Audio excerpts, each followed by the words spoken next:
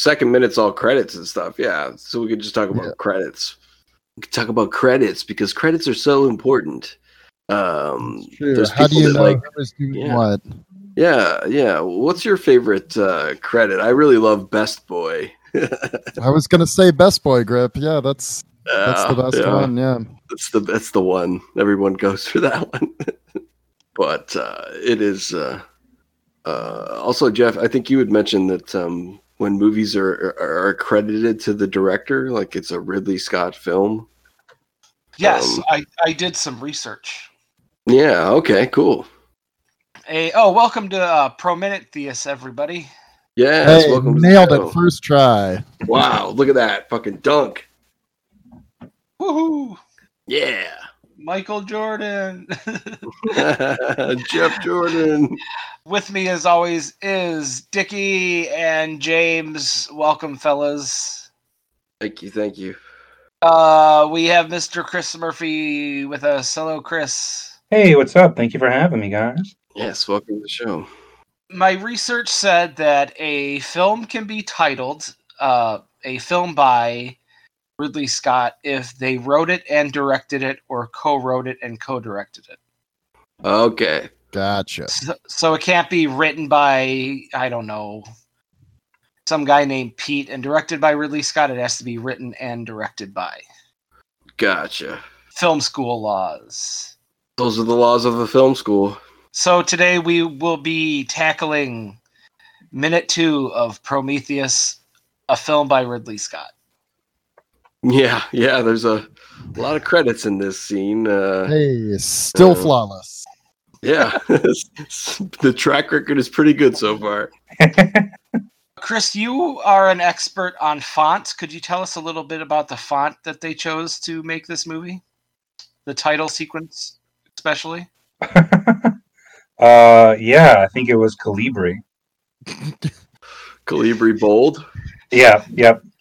Control B on the Nice. whole on the whole credits. Is Calibri the Avatar one? No, that was what was Iris. that? Papyrus, yes. Yeah. James knows his Avatar and lore. Yeah. You know me, a huge James Cameron fan. Massive JC fan. Yeah. We had a choice between doing Prometheus or Avatar. We took a vote, and it was Prometheus. Yeah, we chose the better movie. Much better. Chris, can you tell us a little bit about your feelings on the film Prometheus, a film by Ridley Scott? Your experiences with it more, I think. Yeah. I was working at the movie theater when it came out, so I would pass by like the IMAX screening in particular would shake the theater. Wow. Whenever the trailer, so like we would time it out and go see the trailer all day. Like we would just sneak into the IMAX theater. So I must have saw the trailer like 50 times, before I saw this movie, just because the trailer would just rock you. You probably spent more time watching the trailer than the length of the actual movie. Almost, yeah, Goodness. I think so. Yeah, if you watched it 50 times, I mean, what's a trailer? Like a minute, usually? Minute and a half? 3 minutes and 52 seconds. That seems like a long trailer. Yeah, that's why we would go see it. We'd be like, we're gonna go watch a whole movie, but it's a trailer. I've seen some trailers that are the entire movie, where after you see the movie, you're like, well, I've kind of seen everything, with a couple bonus scenes. Well, they used to do that thing a few years ago. They would show like 10 minutes of the movie or like the first 10 minutes of the movie before another movie. They did that. I think the first one was that Dawn of the Dead remake. Oh, right. Yeah. Which is a great opening 10 minutes. It's wild, but it is kind of the best part of the movie. Is Dawn of the Dead the mall one or the city one? It's the mall one. Oh, I Yeah, I like think that it is motion the mall picture. one. Let's talk about Dawn of the Dead remake. Instead of Prometheus. Instead of Prometheus, yeah. Dawn of the Dead was great because it had a character named Steve in it that was just a complete asshole. I know he went on to star in the show Modern Family, and I could not stand that one, but Steve just stole the show. Oh, is that Ty Burrell? I believe it was Ty Burrell. Somebody else was saying that they hated that guy. Maybe it was just you, Jeff. No, I just didn't care for Modern Family, but I was a fan of Steve. What exactly did you do in this movie theater besides not work and watch trailers? Yeah, fucking jacking off. No. I would do the concession stand. I would be an usher. I would do tickets, and I would be at the booth, to give you both give and take the ticket. Cut holes in the bottom of bags of popcorn. Oh man. Well, it's a lot of talented people worked on this movie. I don't know what else to say about this scene. There's barely any music in it, really. It's just kind of yeah. It's a little bit of some ethereal drones. Yeah. Iceland looks beautiful. It's true. Yeah, giving some background images. It's hard not to talk about other movies based off of just watching this 1 minute part of the movie. You're like, whoa, it's just making me think of people and other things. It's not, there's not much to dissect. It's completely perfect in every way so far. Yeah, it's too, completely perfect. Jesus, James. Yeah, we've seen, some glacial tundra, some, nice grasslands. I mean, before that, we had just seen a man turn into a bird. It's great. Trippy as hell. Yeah, for sure. Yeah, so far, I think this might be my favorite movie. Nowhere to go but down, though, the rest of the 200 minutes or whatever. No, we're on a mountain. The only way to go is up. We're climbing this mountain. and then no down. It's just an infinite mountain. We are going to the peak and staying there for 224 minutes. Yep. It's the 224 goal. We'll make it. We'll be fine. We'll probably lose our minds midway through it, but I was going to say the bottom of the cliff is just you losing your minds, coming back to reality of not watching this movie. At the mountains of madness. Yeah. We're sitting there on a rock, and I'm looking at Jeff, and he turns into a turkey that's dancing, and I'm just turkey. James, do you think Ridley Scott filmed this himself? Do you think maybe he just got up on a helicopter, stuck himself out the window? I mean, I'm sure he had a cinematographer on standby, but yeah, he was probably hanging out the window, attached with a harness. Yeah, I'm sure he did this all himself. He was flying the helicopter too. The best boy grip, holding onto his ankles. Yeah. Hey, that's the best. That's the guy. That's the man right there. And he's just got the eyepiece on his left eye, and then he's kind of looking to the side to and his peripheral vision to fly the helicopter. I mean, you got to focus on the film. That's the most important thing. Oh, of course, yeah. Now, Chris, did you eventually see this movie? Yes, yeah, I did. The opening night, I think. Wow. Yeah. Was Ridley Scott there in attendance? No, I don't think so. I did hear a helicopter in the background, though. Oh, interesting. Just above the theater. He's checking on ticket sales. Yeah, probably, yeah. Well, Chris, give us some of your thoughts on the movie. I thought it was a solid film. I thought it was solid. It did what it did. It had some memorable scenes in it. I didn't walk away being like, well, I got to rewatch that movie, anytime soon. Did you go back and watch the trailer? Yeah, I was like, bring me back. Bring me back to here. I don't want to, this is infinite. Oh, the trailer sold you on it, right? So yeah, it's pretty amazing the power that trailers once had. I don't think they have that power anymore. But it's interesting. Yeah. I'm trying to think, what was the last hyped movie based off a trailer? What do you think it was?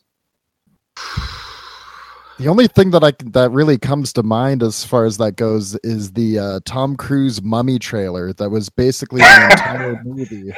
And it's okay to spoil that movie, right? Sure. Yeah. Yeah.